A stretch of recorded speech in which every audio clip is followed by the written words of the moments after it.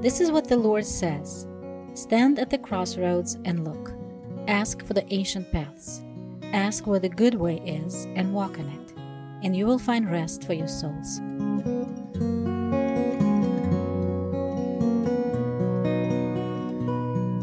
Hello, friends. Welcome back. Today is episode number 100 in this podcast. I took a little while to get here, but I'm glad to be here. And I've been thinking for a while now that perhaps I should do something special on the 100th episode, like to reintroduce the podcast or to revisit some of the themes, which I will do a little bit later. But as I was preparing, specifically, instead of thinking generally about what I'd share today, something came up in my reading yesterday morning. It's something that perhaps will be helpful to you, and it's something that I hadn't really noticed before as much as I've read through this particular section of the Scriptures in Deuteronomy chapter 5 and then moving into chapter 6. Starting in verse 28 of Deuteronomy chapter 5, Jehovah heard you when you spoke to me, and Jehovah said to me, this is Moses speaking, I have heard what this people said to you, and everything they said is good. And here's what God says, Oh, that their hearts would be inclined to fear me, and to keep all my commands always, so that it might go well with them and their children forever. So I've highlighted a little bit as we go through the rest of chapter 5 and into chapter 6. I've highlighted or underlined these phrases. And here is the first one. There may be some more before. This is right after the giving of the law on the stone tablets. And God says, it'd just be so great if the hearts of the people would be inclined to fear me, keep my commandments, so that it would go well with them and their children forever. And I highlighted, so that it might go well with them and their children. So that.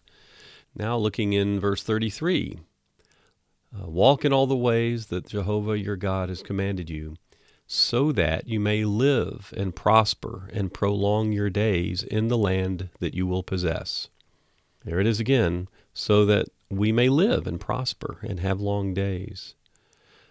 Moving into chapter 6, and this is also a really good example again of these chapter breaks, really sort of breaking up the flow of the thoughts that are being presented, the lines of thought that we see in the Scripture. We really need to skip past the chapter breaks, and then in the version of the Bible I'm reading, there are little headings that are written there that some editor made up about what the theme is of the next section. And I want to skip right past that, but here I have stopped right in the middle between chapter 5 and chapter 6. So let's start in chapter 6 and verse 1. These are the commands, decrees, and laws that Jehovah your God directed me to teach you and to observe in the land that you are crossing the Jordan to possess, so that you, your children, and their children after them may fear the Lord your God as long as you live by keeping all his decrees and commands that I give you, and so that you may enjoy long life. Hear, O Israel, and be careful to obey, so that it may go well with you, and that you may increase greatly in a land flowing with milk and honey, just as Jehovah, the God of your fathers, promised you. So here we see it again. Why does God give commands? So that the nation of Israel would fear him, so that they would live. They'd have a good life. They'd prosper and have a good, long, enjoyable life, that things would go well for them. Let's continue in verse 4. Hear, O Israel, Jehovah your God, Jehovah is one, and love Jehovah your God with all your heart and with all your soul and with all your strength. And these commandments that I give you today are to be upon your hearts. Impress them on your children. Talk about them when you sit at home and when you walk along the road, when you lie down and when you get up. Tie them as symbols on your hands and bind them on your foreheads. Write them on the door frames of your houses and on your gates. So let's skip down a little bit, because he just mentioned telling the children, the later generations, about these commandments. Verse 20 of chapter 6.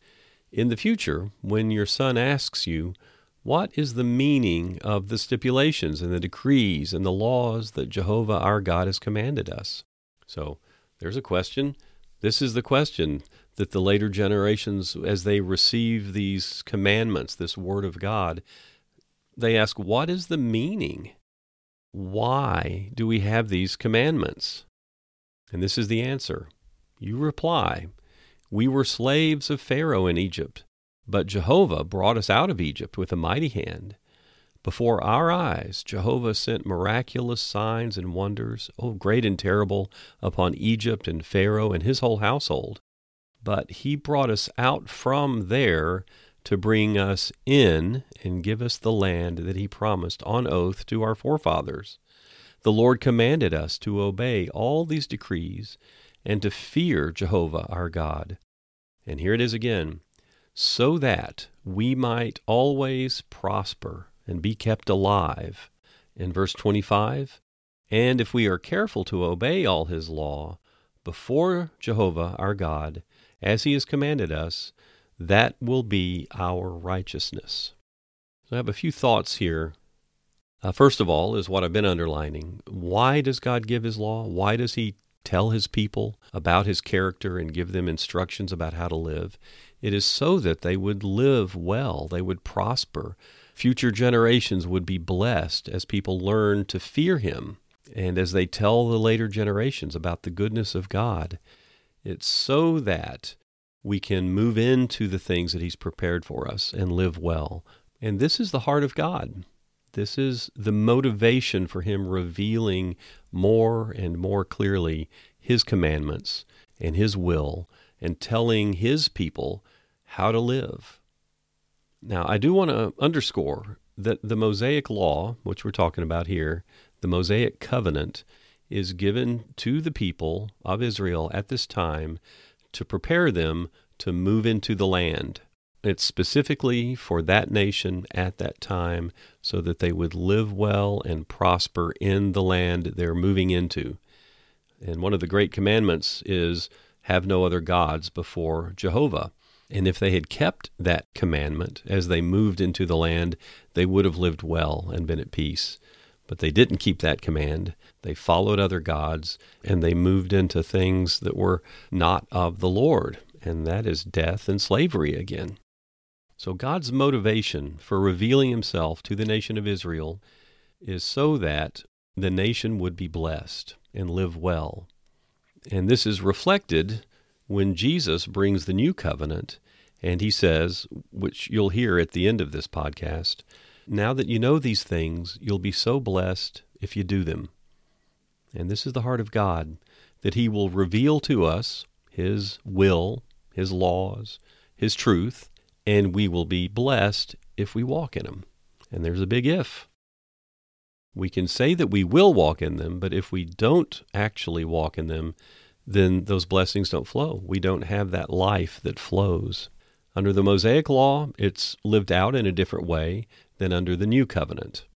These two covenants are in contrast with one another. And before I talk a little bit about what the New Testament says about the Old Covenant, let me mention here at the end of chapter 6, verse 25, Moses says, and if we are careful to obey all this law before Jehovah our God, as he has commanded us, that will be our righteousness. If the nation of Israel had been careful to obey all that God had commanded, that was to be their righteousness. Now, it helps to define what righteousness means, but here we see it. Righteousness is doing right acts, acting rightly, being obedient to the commands of God. That is righteousness. Now, we have a promise that predates the giving of the Mosaic law, and that's the Abrahamic covenant. And I've talked about that extensively before, and I'm sure I'll come back to it again, that Abram believed God, and that faith was credited to him as righteousness. And we come back to that theme in the New Testament writings, that if we live by faith, if we have a living faith, then we are the children of Abraham, and that faith is credited to us as righteousness. God gives us credit that we can cash in later because he is leading us to perfection.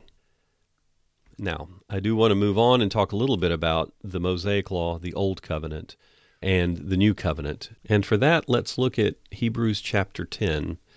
The writer of Hebrews, who we don't know who wrote Hebrews, the writer says, the law, this Mosaic law, the Old Covenant, is only a shadow of the good things that are coming. They are not the realities themselves. And for this reason, it can never, that old law, that old covenant, by the same sacrifices repeated endlessly year after year, make perfect those who draw near to worship. If the law could make people perfect through that sacrificial system, if people could have been perfected, in verse 2 the writer says, if it could, would they not have stopped being offered, these sacrifices? For the worshipers would have been cleansed once for all, and would no longer to have felt guilty for their sins. But those sacrifices, this is verse 3, those sacrifices of the Mosaic law are an annual reminder of sins, because it's impossible for the blood of bulls and goats to take away sins. And therefore, this is going on in verse 5, when Christ came into the world, he said, sacrifice and offering you do not desire, but a body you prepared for me. With burnt offerings and sin offerings you were not pleased. And then I said, here I am. It is written about me in the scroll, I have come to do your will, O God. That's what Jesus says. I've come to do your will, and here I am. Verse 8, first he said, sacrifices and offerings and burnt offerings and sin offerings you did not desire. You're not pleased with them, although the law required them to be made. And Christ said, here I am. I've come to do your will. And the writer of Hebrews says that Christ sets aside the Mosaic law to establish the second. He sets aside that old system of sacrifices to establish a new covenant. And by that will, we have been made holy through the sacrifice of the body of Jesus Christ once and for all. Verse 11, day after day, every priest stands and performs his religious duties. Again and again, he offers the same sacrifices, which can never take away sins. But when this priest had offered for all time one sacrifice for sins, he sat down at the right hand of God. So there's the contrast here. In the Mosaic law, the priest stands and performs religious duties and sacrifices every day, all the time, but they don't actually take away the sins. They're a reminder, actually, that sin is in the world and in his people. But when Jesus offered once for all, forever, one sacrifice for sins, then he sat down. And since that time, he waits for his enemies to be made his footstool, because, this is in verse 13, by one sacrifice he has made perfect forever those who are being made holy. That's a beautiful thing. That's really something. The work is done, and he continues to work out that holiness in us, but he has paid that price once for all. Now, the Holy Spirit, this is verse 15, the Holy Spirit also testifies to us about this. First he says, and this is from Jeremiah, this is the covenant I will make with them after that time, says the Lord. This is the new covenant. I will write my laws in their hearts, and I will write it on their minds. And then later in Jeremiah, it says, their sins and their lawless acts I will remember no more. This is why the Holy Spirit testifies to us, because the new covenant is the indwelling Spirit. God putting his law in our hearts, writing it on our minds. And in Ezekiel it says God renewing our spirit, giving us a heart of flesh, and also putting his Spirit in his people. Verse 18, to finish up this little discussion. And where these have been forgiven, there is no longer any sacrifice for sin. So let me just recap a little bit. We read in Deuteronomy, as God gives the law, that his purpose for giving the law is to prepare this nation of Israel that's come out of slavery. It's to prepare them to move into the land and to prosper and live long and be blessed. That's the reason that he gives this law. And a part of the law is the sacrificial system.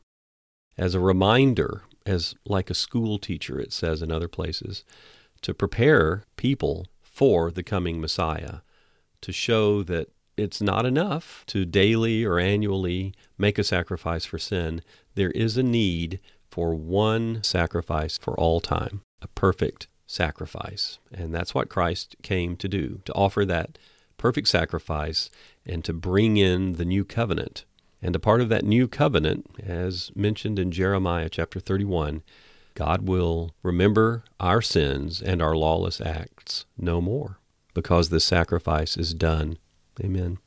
Well, that's something that I've been thinking about the past couple of days, that the heart of God is the loving heart of a father. And he gives us his direction and his purpose and his commandments so that we would fear him and know him, and so that we would be blessed. And that's the heart of God in the Old Covenant, in the Old Testament writings, and it is the heart of God under the New Covenant as well, but in a much deeper way, because not only is God in the Old Covenant giving these commandments, in the New Covenant, he actually enters into the hearts of his people by his Spirit. And the Scriptures say that he will move in us both to want to do his will and to actually be able to do his will.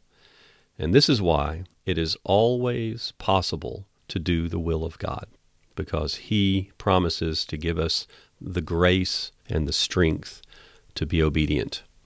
Amen. That's really wonderful. All right. Well, I started off mentioning that this is the 100th episode of the podcast, and I do want to return to the foundations of this podcast. Before I do that, I forgot to mention right at the beginning, just want to remind you that in addition to the podcast, there is a YouTube channel, Ask for the Ancient Paths, and all of the podcast episodes can be found there, and they are organized by playlists. I've mentioned before that it's a little bit hard to go back through the podcast feed and find a series of talks on different topics, but on the YouTube channel, it's pretty easy to find it. Another thing that I did recently, I'm just beginning to do this, and I may do more of it, is I did a transcription of what you are about to hear about Jeremiah 6:16. I did a transcription of that, cleaned it up a little bit, and I posted it on my website. And you may not be aware that if you visit www.cantrell.cc, that's my personal website, and there's a bit more information about my life, things that we're doing, have been doing. It's pretty out of date, so apologies in advance. But I'm going to try to spend a little more time, and especially getting the transcriptions on the site for people that would prefer to read through or maybe make copies, or feel free to copy any of the text and send it in an email to somebody else if you think it's helpful. So I've got that first episode up, and I'm working on other ones now. So to introduce what you're about to hear, when I was thinking about this episode, I thought that I might do a reintroduction of the podcast. And so I went back and I listened to the first episode. And as I listened, I was taking notes about what I said, and then I realized, well, I said it then and I meant it, and I really wouldn't say anything much differently now. So what I did was I pulled out of that first episode my look at Jeremiah 6:16. So what you're about to hear is what I recorded so long ago, 100 episodes ago, and I hope that it's a blessing to you. And as we turn the corner, I'm looking forward to the next 100. And also, I do invite you, if you have any comments, any questions, any topics that you would like me to discuss, feel free to drop me a note at ancientpaths@cantrell.cc. Actually, now that I think about it, I'm looking at the files that I've created. It's folders on my computer that are in preparation for future episode topics. And one of them, this is pretty good. I don't know when I'll get to it. You remember in the book of Acts, there's a riot in Ephesus, and they're yelling, "Great is Artemis of the Ephesians." Great is Artemis of the Ephesians. And I came up with this name, Great is the Artifice of the Americans. And I want to do a talk about particularly American culture, the artifice of the Americans. Great is the artifice of the Americans. I want to do a study of Barnabas and of Epaphroditus. These are two men that we see in the Scriptures. I've done a study of Aquila and Priscilla. I'll look at their lives as they're revealed in the Scripture and some of the lessons that we can draw from that study. I have a few things that have crossed my desk in the last few months. Just interesting things, and I'll want to share those. Those will be coming up sometime. I'm thinking about an extended study on Hebrews. That'll take a little while. I want to do a study of the instructions that were given to Timothy. It's a very good study there. I've mentioned it ever since one of the very earliest episodes, possibly doing an episode on the kindness and severity of God. And I'm still working on that. I have one called Mike's Monkey, and it's not me. It's a friend of mine named Mike who lived in Congo for a while. He's in Uganda now. And he told me a story about a monkey that he had.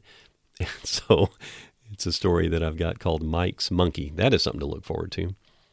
I mentioned in the last episode that Olga did a talk on fear, how the Scriptures tell us not to be afraid, but to fear God. And I've mentioned that even today, this learning to fear God and the good that comes from fearing God. Olga also did a talk on fruit, the fruitful life. I want to do a study on the sacrifices of the New Testament. I just mentioned here in Hebrews, we mentioned the Old Testament sacrifices, but there are new covenant sacrifices that are mentioned that we're to offer. I also want to do a study of Titus. I'm just going through this alphabetically. I have one that I'm working on, 12 reasons that God allows suffering. And then I want to do a study of the several places where Jesus says, "What do you think?" He says it a few times, and it's an interesting thing to think of Jesus teaching and bringing truth to his people, and then he asks, "What do you think?" So he engages his followers. He wants to hear and have relationship with those who follow him. And yet, those who follow him must recognize that he is the way, he is the truth, he is the life, and there's no other way to the Father except through him. All right, I feel like I've done enough of an introduction in the middle of the podcast, so now I'll represent what was highlighted in the very first episode of this podcast. Jeremiah 6:16 says, "Stand at the crossroads and look. Ask for the ancient paths. Ask where the good way is and walk in it, and you will find rest for your souls." This has been a key verse for me for many years. I can't remember when I first encountered it, but it was 25 or 30 years ago, perhaps. And as I pondered it, it's been very, very helpful to me as I've lived the life that God has given me. And I want to share a few thoughts that have been very helpful to me and my family over those years. And just want to look at it and see how God uses it to influence our thinking and our perspective. It says, "Stand at the crossroads and look, ask for the ancient paths." So the first thing that I see here is that we're told to stand at the crossroads and look. That first sentence, the first word, stand. We go through our lives. We often come to crossroads in our lives or times of decision. Important decisions, some are very important decisions, some are perhaps not so important or seemingly not so important, but we come to crossroads in life pretty constantly. Quite regularly, I find myself at a point of decision, a place where I need to see and understand. I want to know, what does God have for me? Which way should I go? So we come to these crossroads, and the Lord is saying, stand there. Don't keep moving. Even if you feel like you have to keep moving, don't keep moving. Stand and look. Take the time to stand there. Our lives can be so hectic. The pressures on us can be so great. And perhaps people's expectations of us can be very great and influential. Or our expectations of ourselves can be very influential. And the Lord says, stand there and look. Keep your eyes up. Look outside of ourselves to see what is going on. And then the next sentence is, perhaps the most important, is ask for the ancient paths. I don't know if it's the most important sentence, but it's so important to ask. Not try to figure it out, not try to think things through, but ask. Where are the ancient paths? Where are these good ways? What is an ancient path here before me? What is a good way for me to go? And here I want to go to something that Jesus said when he was asked a pretty important question, and that is in Matthew 22. It's recorded other places. One of the experts of the law tested Jesus with a question. He said, "Teacher, which is the greatest commandment in the law?" And here Jesus replies, "What is the greatest commandment in the law?"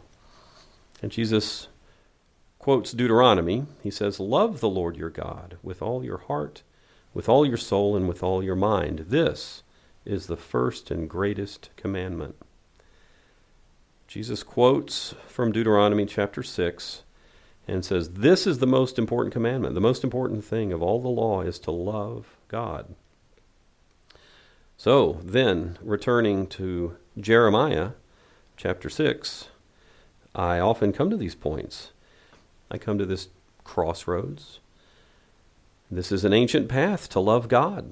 It's the greatest commandment of the law. And so when I am given a choice, and when I see options before me, I will ask for this ancient path. God, which of these options helps me to love you more? Which of these decisions leads me to love you more? Because that is an ancient path, and that is a good way. The way that leads me to love him more. And very often when I ask that question, I'll get clarity quite quickly, because the Spirit is revealing his will. Often when I have a decision, one way will be either more selfish or self-concerned or perhaps more comfortable, or a choice that I could make that is familiar and easy. And another choice will be one of self-sacrifice, living by faith. And then I can say, well, the thing that helps me to love God more is to choose that path that may not be as familiar to me or as comfortable, but it makes me depend upon him more and walk into the miraculous, where I know that if he doesn't do something, then nothing gets done. And so that helps me tremendously to say, God, of all the options ahead of me, which is the way that helps me to love you more? And then listen for this answer. Ask for this ancient path, ask for the good way, and then walk in it. And that is so important. And it's a theme that I return to very often. Not only do we need to know the will of God, we have to do it. We have to walk in it. As it says here, it's a living out of his will. We ask for this path, we ask for the good way, and then we walk. We don't just do something once, it's living it out. Jesus himself said, I am the way. Christianity is not a set of religious beliefs to which we give mental assent at one point in time. To be a Christian is to be a disciple of Jesus.